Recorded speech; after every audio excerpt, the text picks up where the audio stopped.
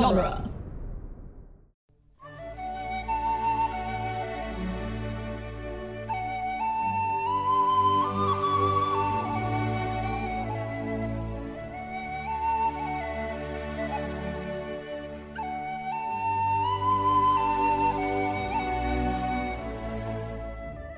Hello and welcome to Lord of the Rings Minute, the daily podcast where we analyze the movie, The Fellowship of the Ring, one future vision-filled minute at a time.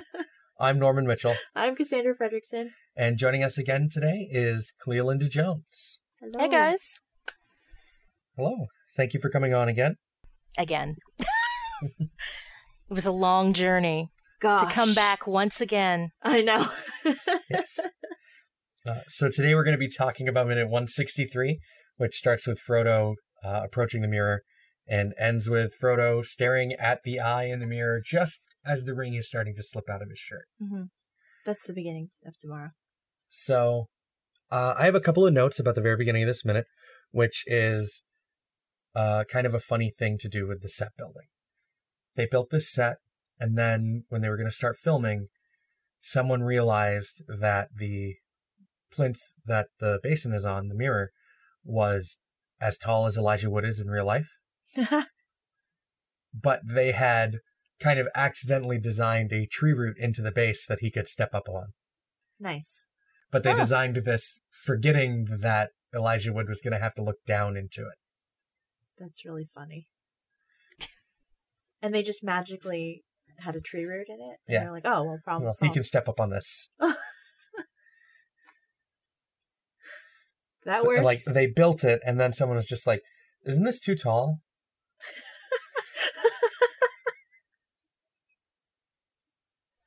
You think they would have the whole measurement thing down at that point, but no. Right. I mean, when you make so many sets, I mean, an oversight is going to happen somewhere. Can you imagine being the person who designed it and like, oh, yay, it's finished. And then your coworker's like, hey, isn't that a little too tall? I think my heart would stop. Would just be like, oh, crap. Yeah. What did I do? Shut up. Just get a saw. We'll work it out. It's fine. Right. And they had to build 2 sets of so many things. Pairs, big and small. Mm-hmm. I can see how things would get a little mixed up now and then. Just get taller, Elijah. I know. Just work it out. Right? Because he's got to look down into the mirror. Otherwise, this doesn't work. Somebody get him a step stool. It'll be fine. Right? When I read the book as a kid, for some reason, I never really pictured looking down into the water, even though I'm pretty sure that's the way it's described. Mm-hmm. I always kind of imagine a vision appearing just above the water of you seeing what's happening. And I always thought that was like a really interesting kind of way of thinking about that effect. No, it's definitely in the water. Yeah. Because she says twice, like, don't touch the water. Yeah. And it talks about how the mirror, it's like dark, the surface of the water is dark and then it clears. It's like a pensive in Harry Potter. Like, it's kind of murky and then it clears up and then the visions start. Right. But sometimes like when you picture something from a book, it's not always exactly how it's described. Mm-hmm. It's just, I don't know, maybe the way that I was trying to process the idea of seeing something in water other than a reflection was like if it was a more spectacular kind of effect. What, like in The Lion King when Mufasa just comes out of the clouds? Right, yeah, sure. Something like that. Yeah, why not? It's just the Shire on fire in the clouds. Just, We also get to see here the kind of paranoid over-the-shoulder glances from a couple weeks ago. Minus Gimli, because apparently they didn't want to reuse that shot because they didn't like the look of the makeup, like we talked about a couple weeks ago. Yeah. Because it's an early test of the makeup. So these paranoid glances are from a scene that was cut in the theatrical, but is back in the extended. So when you watch the extended edition of the movie, it's very repetitious. This feels very redundant here, but that's because it's showing part of a scene that was cut in the theatrical, but they still wanted to use some of the shots to establish the paranoia. And the music here is like really faded out. Mm-hmm. There's just kind of, there's a really airy kind of cave-like sound quality to the music over this vision, which I think really helps with the tone. Well, and even then, I don't even mind the repetition because it's what the mirror is almost on purpose presenting him a series of images to lead him to a conclusion. And we're starting off with, by the way, you are so alone. You are so isolated and alienated, even within a group of people. And so it's kind of like you're in this on your own, and then subsequently, you can't afford to mess this up. Do the math, and that's what you come up with. Maybe you need to split off. So I kind of see it's like, let's show this to you again, but in a slightly different context, or have him think about it. Yeah. Because he doesn't have the time to process all those looks in the scene on the flat, because Boromir tries to comfort him for the death of Gandalf. Right. And it kind of breaks him out of that moment. I also think it's cool that we see something, at least in the extended edition, that we've seen before, so it really underscores the fact that, like, this just happened. Remember that this just happened. And then we're going to see some images that we're not sure if they've happened already or if they're going to happen or what the status of those is. So it throws the whole, the Shire, like the burning of the Shire and everything into more doubt. Because in like the book, because Sam is the one that has the vision of the Shire, like the mill. Yeah. And he immediately is like, I need to go home. There's all this stuff that's happening. I need to help out my dad. He got like thrown out of his house. I need to help Rosie and I need to help all these people because they're just cutting down trees and just making a mess of everything. Yeah. And Galadriel's like, well, you know, I did say that these things haven't happened yet, or they might not even happen. Yeah. So she's trying to calm Sam down in the book. Yeah. Before he makes a rash decision himself. But then here, like, that look that she gives Frodo when he's gasping in horror, I think she's kind of egging him on a little bit. Yeah. Because, I don't know, it's very hard to tell. Her face she has a really good poker face. Yes. I would want to play poker with Cate Blanchett, because she'd probably win.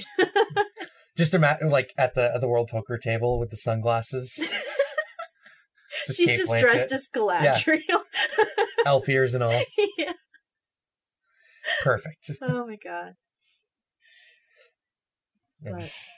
It's also interesting, though, because you can't for 100% say what everyone was thinking the first time they looked at him. I mean, maybe it was pity, maybe it was doubt, or, you know, I hope we get out of this. I mean, whatever it was, but now we've recast it as he is probably definitely reading this as disapproval on their part. It's now a paranoid replay of what may have been more innocent the first time around. So I can kind of, I think it plays better with that scene out, maybe, but it doesn't kill me if you keep it in, you know? Yeah. Yeah. It just feels a little redundant because it's about 7 minutes apart. Yeah. It's like 10 or so, I think. I don't remember. But, I mean, that's fine. Yeah. Previously on. Right. It still accomplishes what it sets out to accomplish, because that scene was filmed originally to plant the seeds of paranoia for Frodo. And then they obviously just decided to use it here instead of the full scene to underscore the paranoia. And it still works even if you still see that full scene. Well, I think it just kind of feels too fast. I don't know. Like, I wouldn't say, I don't even know if I find it repetitive, because the thing about like paranoia or like anxiety, even, like, you replay the same thing in your head like hundreds and hundreds of times, and every time it's worse. You know, like, oh, like I messed up giving an order for something like at some restaurant or whatever, and then like it's not a big deal and nobody cares, but your brain is like, hey, we're gonna relive this over and over again until it's like the worst thing that has ever happened to you. So I think that really helps to underscore his paranoid state too. Like, his because friends, he looks in the mirror and the first thing he sees is this thing that made him uncomfortable a few hours ago, and now it's just like, oh god, I have to remember this again. Not this again. Yeah. it's like, oh, your friends are looking at you, but why are they looking at me? Like, did I do something wrong? Like, what's happening? Like, do they hate me? You know? I have questions about what magic makes the Mirror of Galadriel function. Because in many ways, elf stuff. I don't know. It feels really similar to a Palantir. Yes. And I question whether or not the Eye of Sauron being able to disrupt and mess with Frodo in this scene, at least in the movie, is supposed to make us feel like when the mirror is being used and the Ring of Power is there, Sauron can see Frodo in that moment for real. He actually sees him. I was wondering that. I was not I mean, the ring goes towards it like it's real, you know, like... Yeah. Galadriel, was this the best idea, maybe? But I mean, even if Sauron could see the ring in that moment, even if he can see Frodo, does he know where he is? Well, I don't think so. And the reason I don't think so is because that scene basically happens like word for word in the book. Yeah. And like even the tendrils of steam right. coming off the water. But Galadriel says that I perceive the Dark Lord and know his mind, or all of his mind that conserves the elves, and he gropes ever to see me and my thought, but still the door is closed. Well, maybe he can see through that portal, but he doesn't know where it is. Right. But I mean, if it's not a Palantir and he knows what's up with Galadriel, he's like, it's that elf witch again. She's taunting me. Yeah. It would be interesting if that's why she took him down away from the trees, like to an undisclosed location.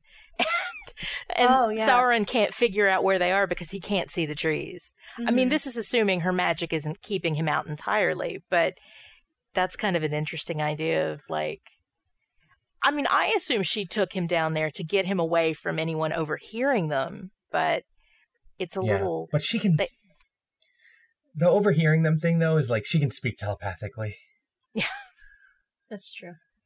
Overseeing them or something, yeah. But I like the idea that because the Ring of Power is present, that maybe because this thing is a magic of vision, that Sauron can perceive the ring through it, because the ring is trying to actively use this power to find Sauron. I always just assumed that because it's not just an illusion, because the water is physically effective. Right. I think because Galadriel's also a ring bearer, that like her ring is what is protecting them. Yeah. Like they not negate each other, but they kind of protect each other from themselves, if that makes any sense. I mean, maybe, but like the idea of the Elven rings, the way it's described in the Silmarillion, is that they don't use the power of the rings in places or in ways that are perceivable by Sauron. Mm. So the idea of their powers rubbing up against each other doesn't work. Oh, okay. Because if they kind of rubbed up against each other, Sauron would be like, give me that. Yeah. That's mine. Okay. I don't know. I just assume, because they make a big deal in the extended edition about how she also has a ring. Yeah. It's not even a big deal. It's like a really it's a quick moment. It's just like, hey, check out my bling. But but I think just the fact that like the ring physically pulls towards it mm-hmm. implies that it's more than just an illusion, at least in that last moment. Yeah. Because he's being like physically drawn towards the eye. Like regardless of how Galadriel kind of plays it off with him, is that really the truth? I don't know. She observes this in a really interesting sidelong kind of way, like, like she doesn't seem terribly alarmed, but I think she's also interested that he is in fact literally pulled towards it. Like, mm-hmm. how strong is he? Can he withstand temptation? Is he going to be able to do this? But I think there's also some, looking at screen caps, I think there's also some sympathy in that look. Acting. And I think that sympathy comes to light next minute too, when she kind of explains what's going on. Yeah. She's toying with him, and then she's just like, well, you've proved yourself to me. Right. because she says in the next minute, she says that she knows what he saw. Yeah. Which I think lends to the idea that, like, if she knows what he saw, either she can feel it because it's a presence separate from the mirror, or she just knows what a ring bearer would see. Mm-hmm. And either of those readings are kind of scary. There's a moment where she specifically closes her eyes, and I don't know if she saw what happened before that point, but I think she's definitely tuning in at that point. Mm-hmm. Yeah. Maybe she's just, like, on the same brainwave, because she has, like, mind-reading powers. Right. So she could know what he saw because she's, like, watching it with him in his brain. Maybe. I don't know. I don't know. It's a very interesting moment. The Mirror of Galadriel is a really interesting object in this movie and in the book.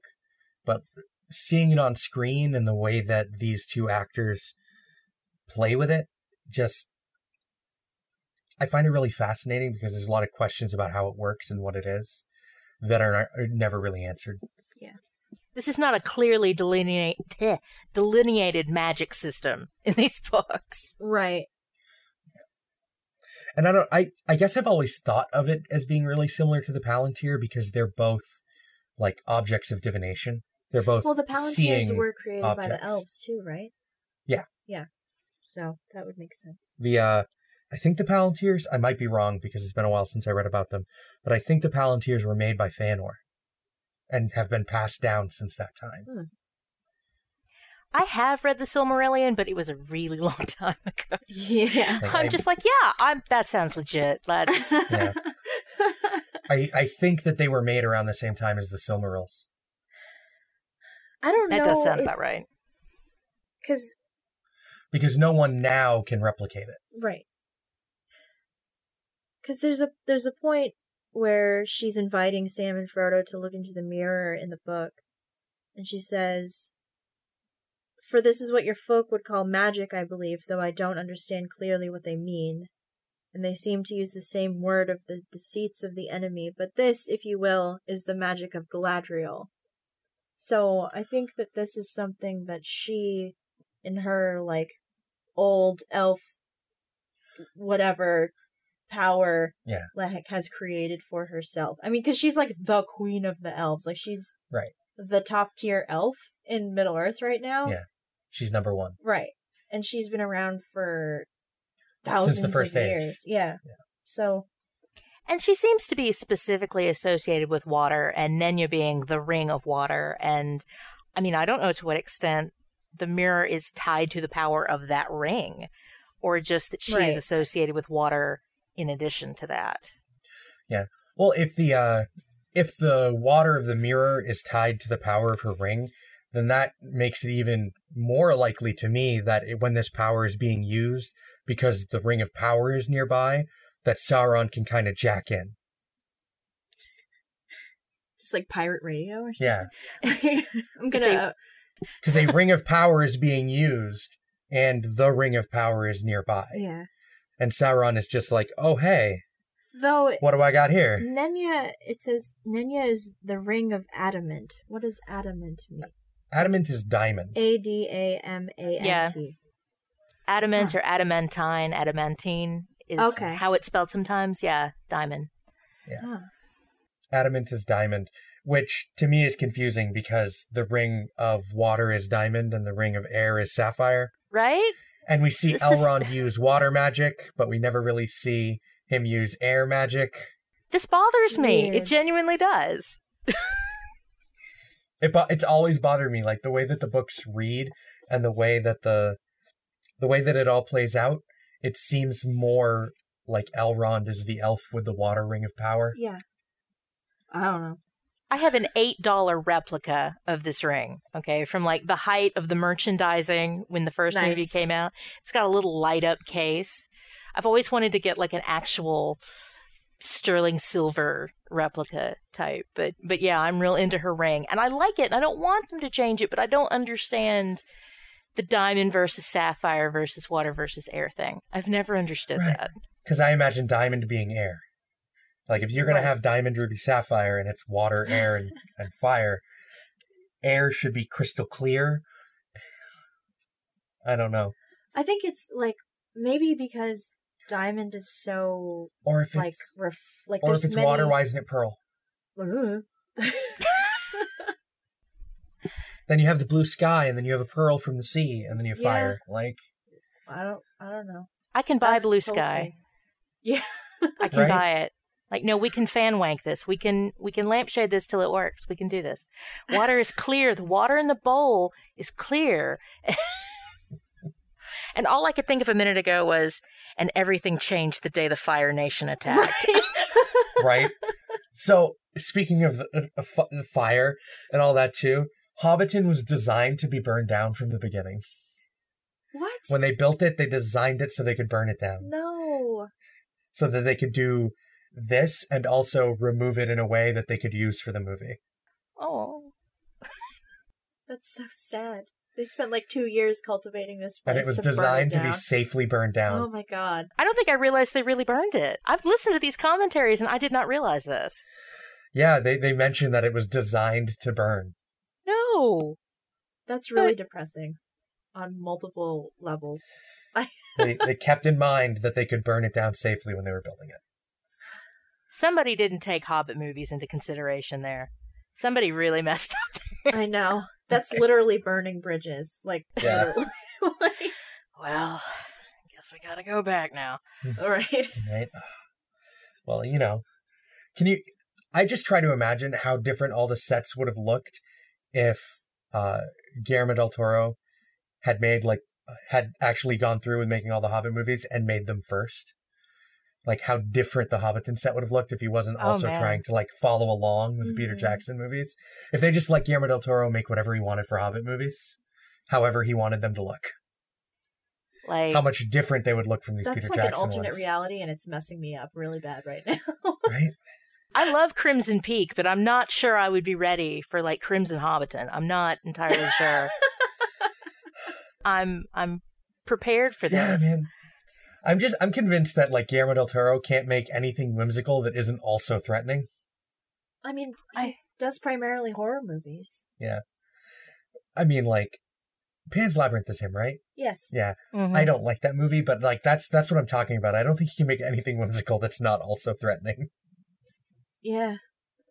I would be okay with him doing the threatening parts of the movies, but the Goblin Mountains and Mordor or anything. But I have a hard time.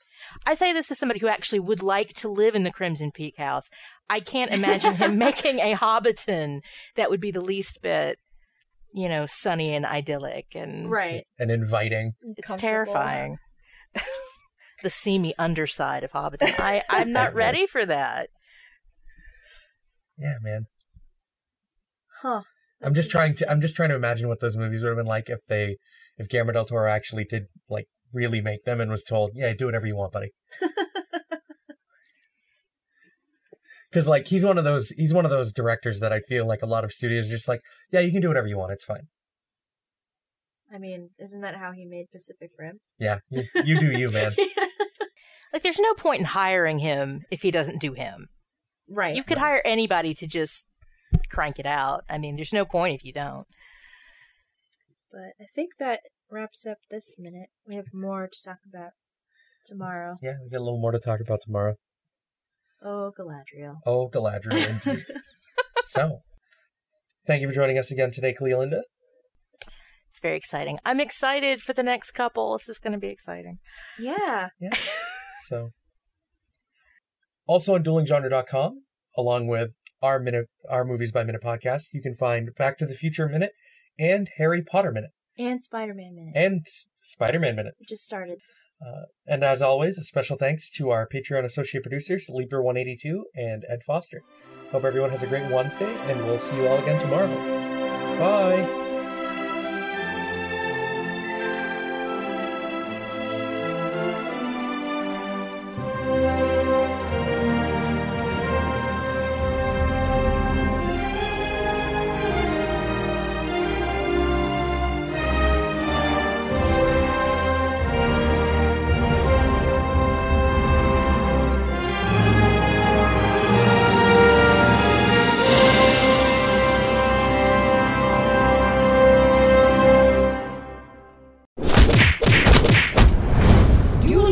genre.